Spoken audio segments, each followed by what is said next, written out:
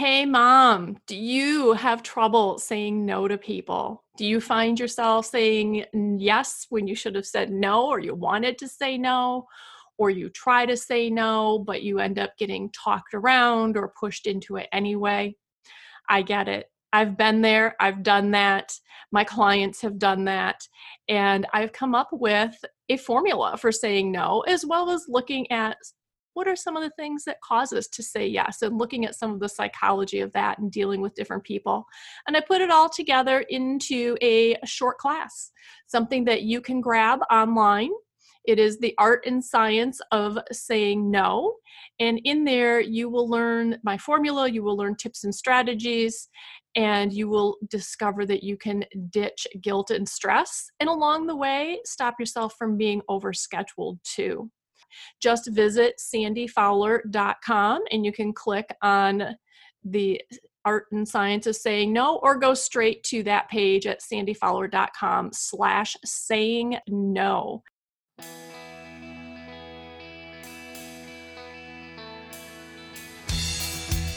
Welcome to Mighty Parenting, a podcast with real, raw, and relevant talk about raising teens and parenting young adults. Welcome to Mighty Parenting, a community where we help you raise teens and parent 20-somethings so they can become happy, successful, and emotionally healthy adults. I'm Sandy Fowler, stress relief coach, speaker, and host of the Mighty Parenting podcast, with a quick reminder to go to mightyparenting.com and get your free email series on how to talk with your teen. I'm having some great conversations with parents about going through this series and taking these steps to change their communication patterns with their teens. So I'd love to hear what you think and what's happening in your world as you test that out. We hear a lot in the news from many of the experts that we have here on the show. We hear a lot about resilience. We hear about learning through failure. And we're encouraged to let our kids fail.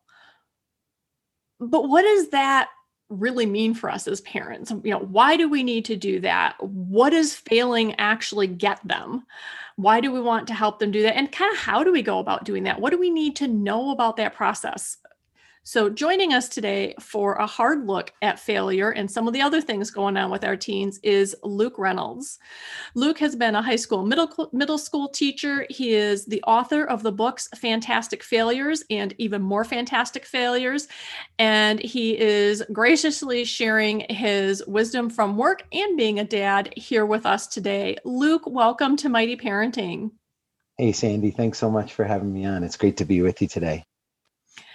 So, Luke, I am curious, when you decided you were going to write, you're an instructor, you work in English lit and in journalism and teaching. When you decided to write your own books, why did you write about failure?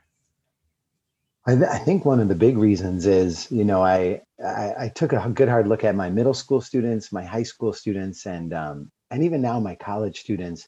And I saw that failure is an area that, we all, especially I feel like in the last 10 years, it gets a lot of, it has that buzzword connotation like, hey, failure is okay. It builds resilience. But then when it comes to actually failing, it's not okay. We send that message in our culture. I think it's okay to talk about it. But doing it, actually failing, no, that's unacceptable. That induces shame. And so I wanted to really try to tell some stories about real people that I knew my students would admire and appreciate, who actually failed, and take a good hard look at, no, this is their real life. This isn't just lip service. Like, it's okay to make mistakes. It's okay to fail. Like, these are real people who we admire, who struggled and failed, and you should too. And so that was really the impetus for writing these books, and for wanting to get this message, particularly to my students.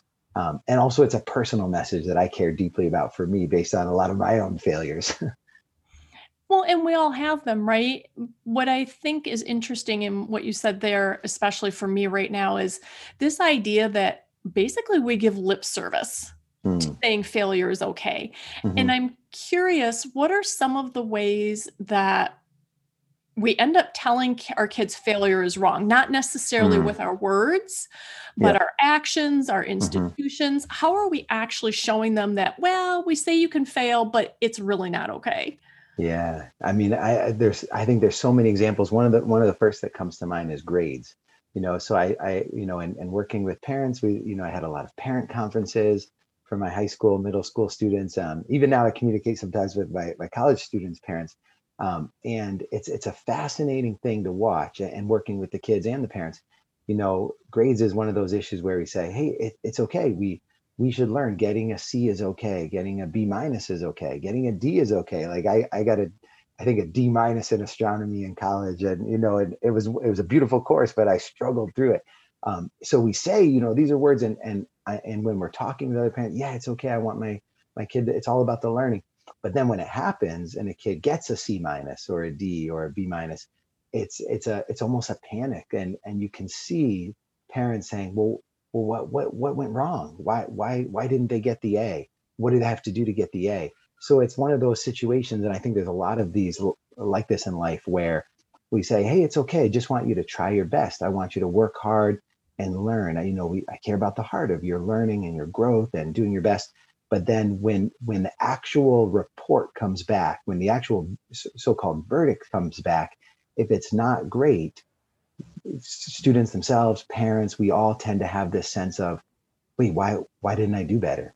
And it's almost, and I think that question passively, inside our kids' hearts and minds gets interpreted as, what's wrong with me? Why I think it's a shame-inducing message. And we say as parents, no, I just want them to do their best. But our reaction, and this is what I found lately, especially with my college students, even if a parent's reaction facially and with their words is, hey, okay, that's okay that you got a C, but you can almost look at their nonverbals, their body language, and they look disappointed. Then the kids, the older students, tend to interpret that as, I really messed up. And those are the ways I think we tell students, you know what, lip service wise, it's okay to not do great. I want you to learn. But then when they don't do great, we kind of say, what went wrong? What's wrong with you? Why didn't you do better? And that's one of those discordant moments, I think. And I think there's a lot of them, but that's a real clear one that I see consistently. And have you seen that expand beyond parents? Like, are there pressures inherent within the school or within their peer group along that same line? Definitely, definitely. I think I mean we could look at anything. So again, not to focus on parents, I think we can look at sports and coaching. We can look at just peer culture. When you think let's take one now. A lot of older teens and 20 somethings, they're into YouTubing and creating videos and TikTok and those things, and it's fascinating to watch. We in our culture, we don't necessarily celebrate the attempt, we celebrate the result. So if somebody tries to make a YouTube video and say it's not great, and they're working with iMovie, they're trying to put something together, and it just it just didn't go that well, we don't say, hey, that, and peers don't necessarily say, hey, that was an awesome try, that was really cool that you were trying, I see what you're trying to do. We Peers tend to shame and say, like, that was really stupid, man, like, what were you thinking? Or that video didn't get enough likes, or that post didn't get enough appreciation and retweeting and things like that. So I think culturally, and also yeah, and in sports I see this too. We have coaches who say, like, it's okay to make mistakes, but then if it's a big game, it's not okay to make mistakes. And I see even the most patient coaches struggle with this. I want my players to do their best, and it's hard to actually live that out. And so none of us do this perfectly, but I think there's room for us to grow. And I think one of the ways we grow is by celebrating attempt, by really saying, look, the heroism is in the attempt, and trying to have that long-term view rather than the short term. You missed the three-pointer, the TikTok video bomb, the YouTube video you created was not quality.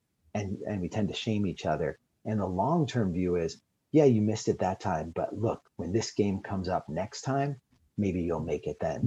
Kind of that long-term view that I think is very hard to in culture and within us. And I'm thinking about this and imagining it playing out, right, in different scenarios through my parenting years. And Mm. I think that one of the things that can happen is, even in taking that long-term view, we can end up unintentionally moving beyond celebrating that attempt by going, you'll get it next time, to still send that message of going, well, this wasn't good enough. You've got to look at how to improve it, as opposed to, you made the team and you were out there, and maybe going backwards and looking at what they overcame to get where they are. Maybe they were terrified to try out for the team. Maybe they had, and I am not a big sports fiend, so I don't have a great analogy off the top of my head, but maybe they didn't have when they were on the swim team, and when they started swimming, they didn't have any good strokes, and they just kept working at it, and now became sort of the team's all-around swimmer. They don't excel in one area, but they're the guy that can fill in when someone on their team, wherever someone on their team isn't able to come, and they can fill in anywhere. I don't know, whatever. But going back to, what did they overcome already to get to this moment, kind of feels good to me as a parent, partly because I know that's one of my weaknesses. I know that one of my weaknesses is always, where we're going to make it better. How are we going to make it better? How are we going to make sure that whatever went wrong this time doesn't go wrong next time? Did that even go wrong? The thing that we think went wrong, did it actually go wrong? Or was that failure a learning moment, which you talk about? Can you share more about how things that we perceive as failure really aren't? They're learning processes that we have to go through to find the path or the success that we want. Yeah, that's such a beautiful point, Sandy. And I agree. I think we do tend to, we don't tend to celebrate what we have come through. We tend to always be looking for, well, what's the next achievement? What's the next result? And I think that's a huge key. And I do think that we, by focusing, and again, like you said, I'll implicate myself as a dad. I try very hard to not do this, but it is such a challenge with my own 4 boys to think, I want to celebrate the journey they're on and help them see that it's all about growth. That's it. Like, the end of the day, all of life is about growing, learning, growing, changing, becoming more who we really are. But it's hard not to focus on the results. It's hard, if I'm like, for instance, the other day I was teaching my 12-year-old to split wood. And, and I love splitting wood. It just feels good to be outside and moving and things like that. I'm in the classroom a lot. So I was teaching him, and I tend to think of myself as patient, but in the beginning, it's difficult to learn and it's hard to figure out. And I had to almost stop and self-talk and say, it's not about right now, Luke, this is not about him becoming a great wood splitter. This is about me and him having time together. He's interested in learning this, and just slowly letting him get it, letting him slowly get it. And it's not that he has to be, the best wood splitter or great at it or even love it. Right now, he wants to learn. He wants to spend time with me. Let it happen. And I had to just let go of, like, it's a seemingly silly example, but that's what I'm trying to do all the time. It's a beautiful example, Luke. I absolutely love that, because what you said in the middle of it was, what is this really about? And I think that can go back to the sports and the grades and the music programs and the friendships and the activities and the hobbies. It's, why are you really doing this? Mm-hmm. I think you're rarely going to talk to a kid and say, why did you join the basketball team? Well, I joined the basketball team because I want to win every single game. That is success to me. That is happiness.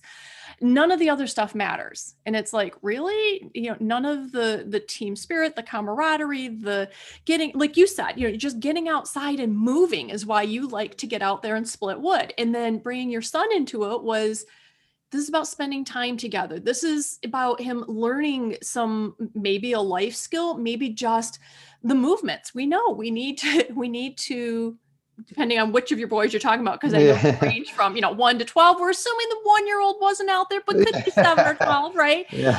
So, Not at yet. 7, we're Yeah. still developing our muscle movements and things. So Yeah. there are Yeah. lots of other reasons. And I think that's a tack we can take with our kids is, why do you want to do whatever it is? Join the team, join the sport, learn more about this hobby. You're out in the backyard building a potato gun, like, why do you want to do that? And maybe digging into their why Yeah. can help us, even if not them, help us find ways to help them celebrate along the way and to celebrate the real successes, which are the things that answer their why. hmm That's such a great point. And I think what you're saying, Sandy, it feels like to me that gets right down to motive. And I know one mistake I make as a dad and as a teacher too is thinking that I already know the motive of my kids and students, and assuming like, okay, I know their motive. They want to be able to do this really well. And sometimes asking why. There's a great question. My college students who are going to be teachers, there's a book we read called Making Thinking Visible, and there's a great question. They say, every teacher should ask, and when a student shares something, instead of saying that's right, that's wrong, that's not quite it, try again. The question we should ask as teachers is, what makes you say that? Like, what makes you think of that? In other words, it's that why. Like, I wonder why you thought of that. And getting the student, or as parents, getting our kids to talk more. What makes you say that? And like, I'm no good at this. What makes you say that?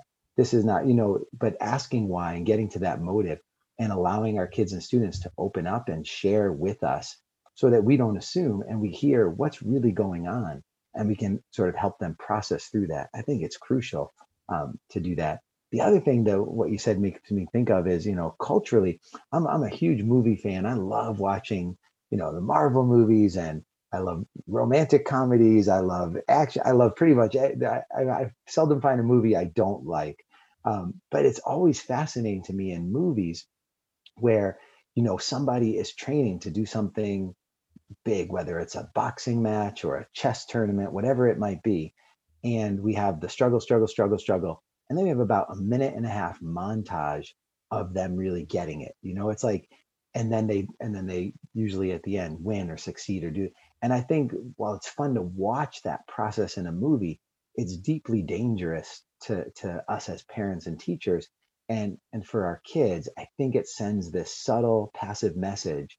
So yeah, you can struggle, but then the process of you becoming an expert should last about a minute and a half. You're just going to do a few quick things, and then you're going to be successful. And it's that deeply flawed message that, first of all, what matters most is success. And then the other myth being, to succeed, it just takes a little bit of work, like the montage, and then you're there.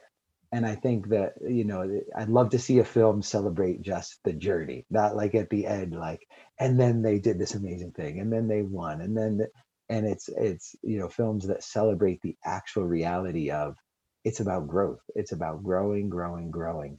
And I know that's hard to sell in an hour and a half, but it's a beautiful story, I think, as well. It is. And I think those are the stories you brought out in your books as you talked about the processes these people went through, and opening the book with Barack Obama's story and where he was at and how crazy unlikely it was that he would get that presidential nomination. And it wasn't something that happened in a minute and a half. Mm. Yeah, and I think, and I love his story, particularly for when I talk with my students about it. But I feel like that's one we can really relate to. And when I talk, now with my oldest son, he's starting to be at that age where he's able to understand this. But wanting something and having the doors shut in your face. And for Barack Obama, he was at the 2000 Democratic Convention in LA. And there's this poignant, at the time, heartbreaking moment for him, where at this point he's not really anybody on the national scene. He had lost, an election back home in Illinois, and he's trying to figure out essentially, what am I going to do with my life? He goes out to the 2000 Democratic Convention in LA, where they're nominating Gore, and they don't even let him into the convention. And he describes this moment in a podcast with David Axelrod where the doors are just, the double doors are just closed in his face and he can't get in. And he describes watching the convention in the hallway on the TV monitor. And that's just a poignant moment because I don't think there's any of us who haven't had that feeling of being on the outside, the doors have closed, you're watching life on the monitor and you want to be in the hall. And I think the question is, well, then where do we go from there? Do we despair? Do we give up? And sometimes with our kids, it's not always try harder at this thing. Sometimes it's, is there a different path? Like maybe, do you really love chess, or was chess an outlet for something else? Is there another avenue you could pursue? Do you really love basketball, or is basketball an outlet for something else? Maybe you would enjoy track and throwing the javelin. Maybe you would enjoy, ballet. I think sometimes it's work harder if you really love it, or change course. And it's okay to do something different, and I think those moments when the door closes, that offers us an opportunity as parents to talk with our kids about, well, what now? Where do you want to go from here?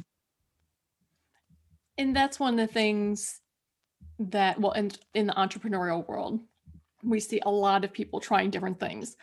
I've done this myself. And it's not that sometimes things are a failure. And yet, like you said, sometimes it's just a new path. And it's kind of like I needed to go down that path to either build some skills, learn something new, or discover what I don't like about that path, and then choose another one that has what I like. So in your example, basketball and track, maybe you went, oh, basketball, that'll be fun. And it turns out that you enjoy the training, you enjoy running, and you enjoy that piece, but you don't like that they're little tiny sprints of running interrupted by throwing the ball, or maybe you love shooting for baskets, but not the running back and forth on the court. So in your example, like, throw the javelin, that would be something similar and different. So the conversation, what does the conversation look like with our kids if they've hit a wall, the doors are closed in their face, or they're just trying and keep doing that, trying harder. What's the conversation look like that is a positive conversation, not a, you know what, you really stink at this. Are you sure this is what you want to do? We don't really want to come across that way. Mm-hmm. I think, and that's a great point. And I think a lot of it is trying to, I think sometimes I feel like my job as a dad or a teacher is not necessarily to be always giving new content or new ideas, but it's really to hopefully try to ask good questions and then listen with my whole self. Like I feel like that defines being a parent and a teacher. Ask good questions and listen with my whole self. And I find a lot of times the students or my kids, they'll eventually get there, and it takes a while. But when I sit with a student who, a lot of times my seniors who are graduating college are kind of like, what now? Do I want to go on for a master's degree? Do I want to teach? Or I didn't pass my licensure test, so I can't be a public school teacher. Those doors have been closed in my face. Now what do I do? And by sitting with them and trying not to judge and trying to ask good questions, if I say, so what about teaching got you so excited? What were you looking forward to? What did you love about it? What did you envision? If you could wake up tomorrow and do anything in the world, what would that be? And asking some of those questions, and students start to open up. And sometimes together we can process, so this is what you really wanted. So, okay, you didn't, since we're talking about basketball and track, you didn't make the basketball team. Well, what were you hoping for? What was your vision? Well, I wanted to see myself running down the court. I just wanted to make new friends. I wanted to find something I was good at. I wanted to, whatever the case might be. And then sometimes by asking questions, we can help redirect them. Like, this isn't everything. Basketball is not the only way to do that. There's lots of other ways. What about this? And sometimes our kids and my students, they haven't thought of other possibilities. And the only reason I brought up track is, and basketball for me is very personal. In high school, I wanted to be, I wanted to play in the NBA eventually and play for the UConn Huskies. I was not tall, not fast, but I worked my butt off. And I eventually made my high school basketball team. It was a great team. We won state championships and stuff. I played probably 5 seconds a game. I was just never, as hard as I worked, I never got to play. And And one day the gym teacher at my high school, who was also the track coach, he said, Luke, you ever think about throwing the javelin or the discus? You ever think about coming out for track? Never even heard of the discus, or the javelin, not on my radar. But he's like, I think, your build, and I see you're very disciplined, you work hard. Why don't you just come to a track practice? I went, and the javelin and the discus are awesome. For any parents who are listening, that's just an incredible way to get involved with sports. Low pressure, low stress. It's not a very competitive, even in schools where track is very, a big sport. It's still not competitive in the way that some other sports are, like basketball. I made great friends, and I loved being out in the field, throwing this discus, throwing the javelin. And it was all about challenging myself. Could I throw it a little farther? And for me, it was a profound moment that I'm 40 now, and I still think back to being 16 and having the coach tell me, have you thought about this? So sometimes our role as parents and teachers and coaches is, hey, what about this? Here's this sport, here's this, activity you might never have even tried. What do you think? And sometimes our kids find these passions that, they never would have known if we hadn't offered them or thrown them out there. So I think those conversations look like, first discerning, hey, what about this is making you feel so much despair? What were you hoping for? What did you really want when these doors closed in your face? And if the motive feels very, healthy and good, I think our role as parents and teachers is to say, this is not a verdict. This is not a courtroom, and the doors are saying, that's it, you'll never try again. You have the rest of your life. You can keep trying to get into that room. But if the motive feels unhealthy, I think our job is to help them process and say, what about this? Have you ever considered this? You want to give it a go? And not pushing, but keep offering some other possibilities as well. I love this idea too of offering other possibilities. I'm kind of extrapolating this out to career paths. Our kids, well, and us too, really, we only know about certain careers, and kids pretty much, they know the jobs for people they come in contact with. And a lot of those are clerks and receptionists and things. Otherwise, they know their doctor, they know about police officers and firemen, but they don't have corporate experience. They don't have work experience. So they don't see behind the scenes and know what other things are happening. Mm-hmm. And these conversations where they've tried, and it could be anything that they've tried, can also be great conversations to pull in when we're trying to help them make college choices, test out courses to see, what they'll like, trying to get internships and apprenticeships and things like that. We can go, well, what have you done in your activities? Like, pick activities? What did you love about basketball? What did you love about band? What did you love about hanging out on the beach on the weekend? What did you love about playing video games? And if one of our other shows, there was a discussion about, if they like playing video games and they're good at it, ask them, how did you become good at that? And so it's, what did you like about it? How did you either become good at it, or how did you make improvements? How did you get better at things? And then taking those things and going, okay, these are the things you like.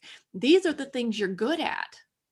Let's take those and find out what kinds of jobs, what kinds of careers incorporate those things. And it's a thought process that you were walking us through with this, what were you hoping for? What did you want? And taking those thoughts and looking at what are other paths.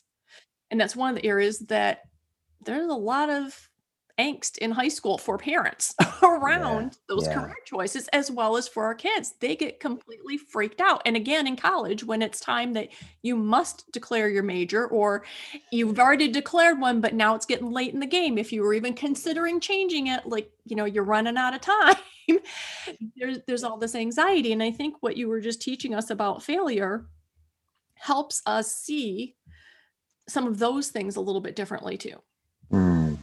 Yeah, and what you said too is fascinating. It made me think of one other, I think, cultural myth that we often propagate is, I think we tend to tell students, and through a variety of ways, as parents, as coaches, teachers, just the societal structure, the faster you do something, the better. That's I think a huge myth that we tell people. Like the fact, like you said, you got to get to college, declare your major when you're in high school, take the APs, even look at something like reading.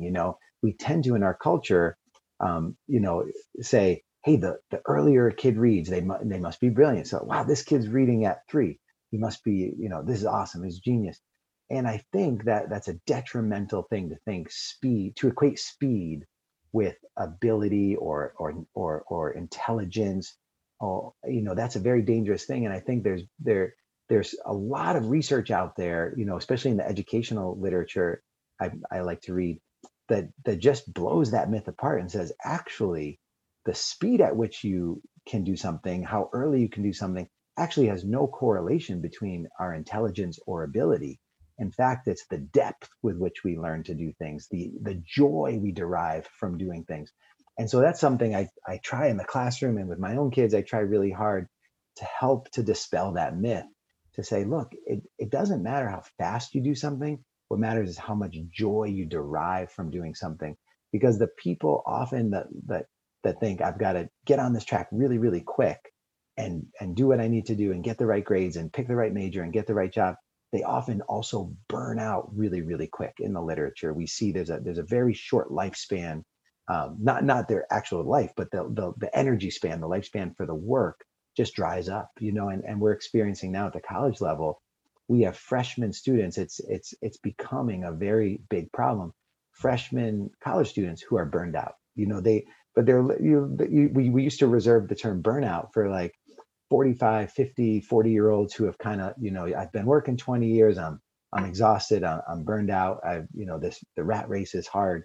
But now we're using the term burnout with 20-year-olds, 21-year-olds who have made it through high school, and we pushed and pushed and pushed to achieve.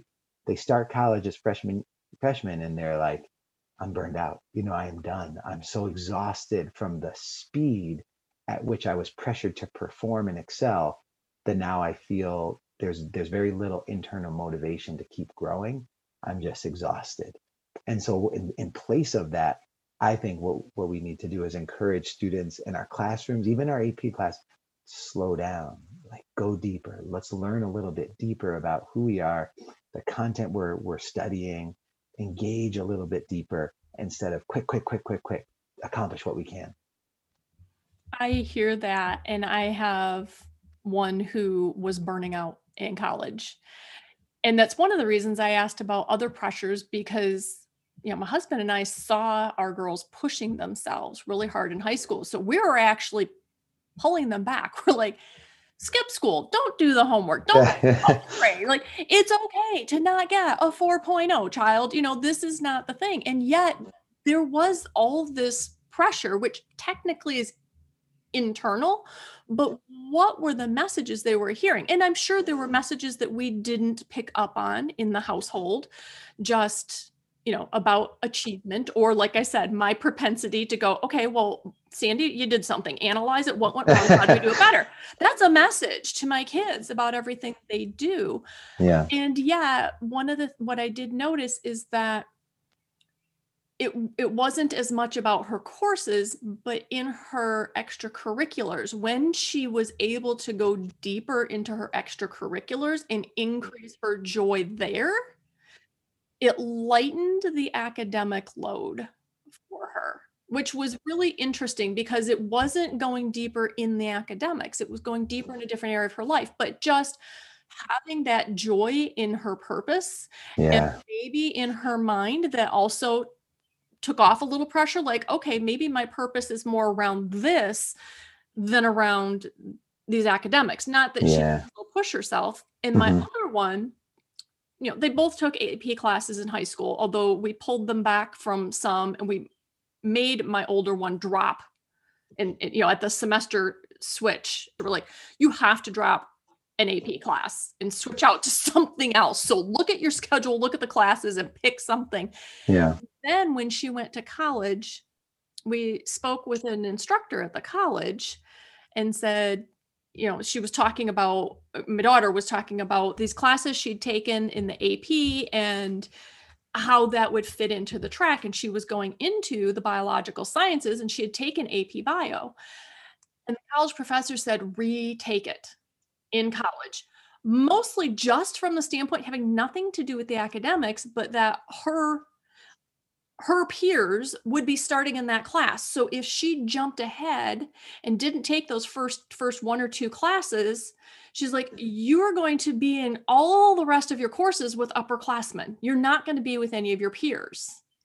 And you're losing out on so many other things. And in hindsight, I went back and I talked to my daughter about that a few years after she'd done this. And she said it was the best thing she ever did, for a lot of reasons. The peer group being one, another being that she just got that message, like, you don't always have to be pushing forward. Yeah. It's okay to take that step back. Yeah. And then she said taking the class in college was a whole different world than taking my AP class. And so already generally knowing the material just let her get a better sense of how do you get through a college class versus a high school class. Yeah. That's such a great example. Yeah. And I think it's profoundly important to do that. And I think that helping our kids and our students stop and slow down and say, it goes back to what you were saying at the beginning, Sandy, too, about, the celebration. I think when we're always pushing, like, okay, we finished this, now what's next? Let's push ahead. We don't actually, we're not giving ourselves or our kids much time to just sit, just like, let's celebrate this a little bit, but sit with it and say, hey, this content is interesting, engaging. I want to use this. I want to learn this. Sit with it longer. Don't always be pushing ahead. It's actually really important to just sit with things for a bit. And I think in our culture, I think, like you said, it's not just from parents. I see it as a teacher, as a college professor. It's deeply, it's peer pressure. It's societal, it's cultural, it's pressure from careers. It's pressure from everything from, ads for, financially, is your retirement ready? There's just a whole lot of pressure saying, achieve, push forward. And what I've found too is, with working with my students, when our minds and our bodies are in a sort of a healthy, calm, peaceful state, we actually, and this is the irony to me, and I've seen this over and over again over the last 20 years in teaching, when we're actually calm and centered, we accomplish way more than when we're sort of harried and we're always trying to push forward and rush through things and figure out what we have to do and who we have to be. And I'll see, college students, I'll give an assignment, say, and some of the ones who are very who may tend to be anxious and worried and want to get that 4.0, and they'll sometimes come to the office and say, I'm having trouble. What do you mean? What about this? What about this? And we'll just sort of like breathe together. We'll in the office do some mindfulness, like, but we're not even gonna talk about the assignment. We're just gonna breathe. We're gonna catch our breath. We're gonna talk about life for a minute. What's your favorite food or whatever. And then we'll say, all we're gonna do, and I'll do this with a student, is we're just gonna write for about 7 minutes together.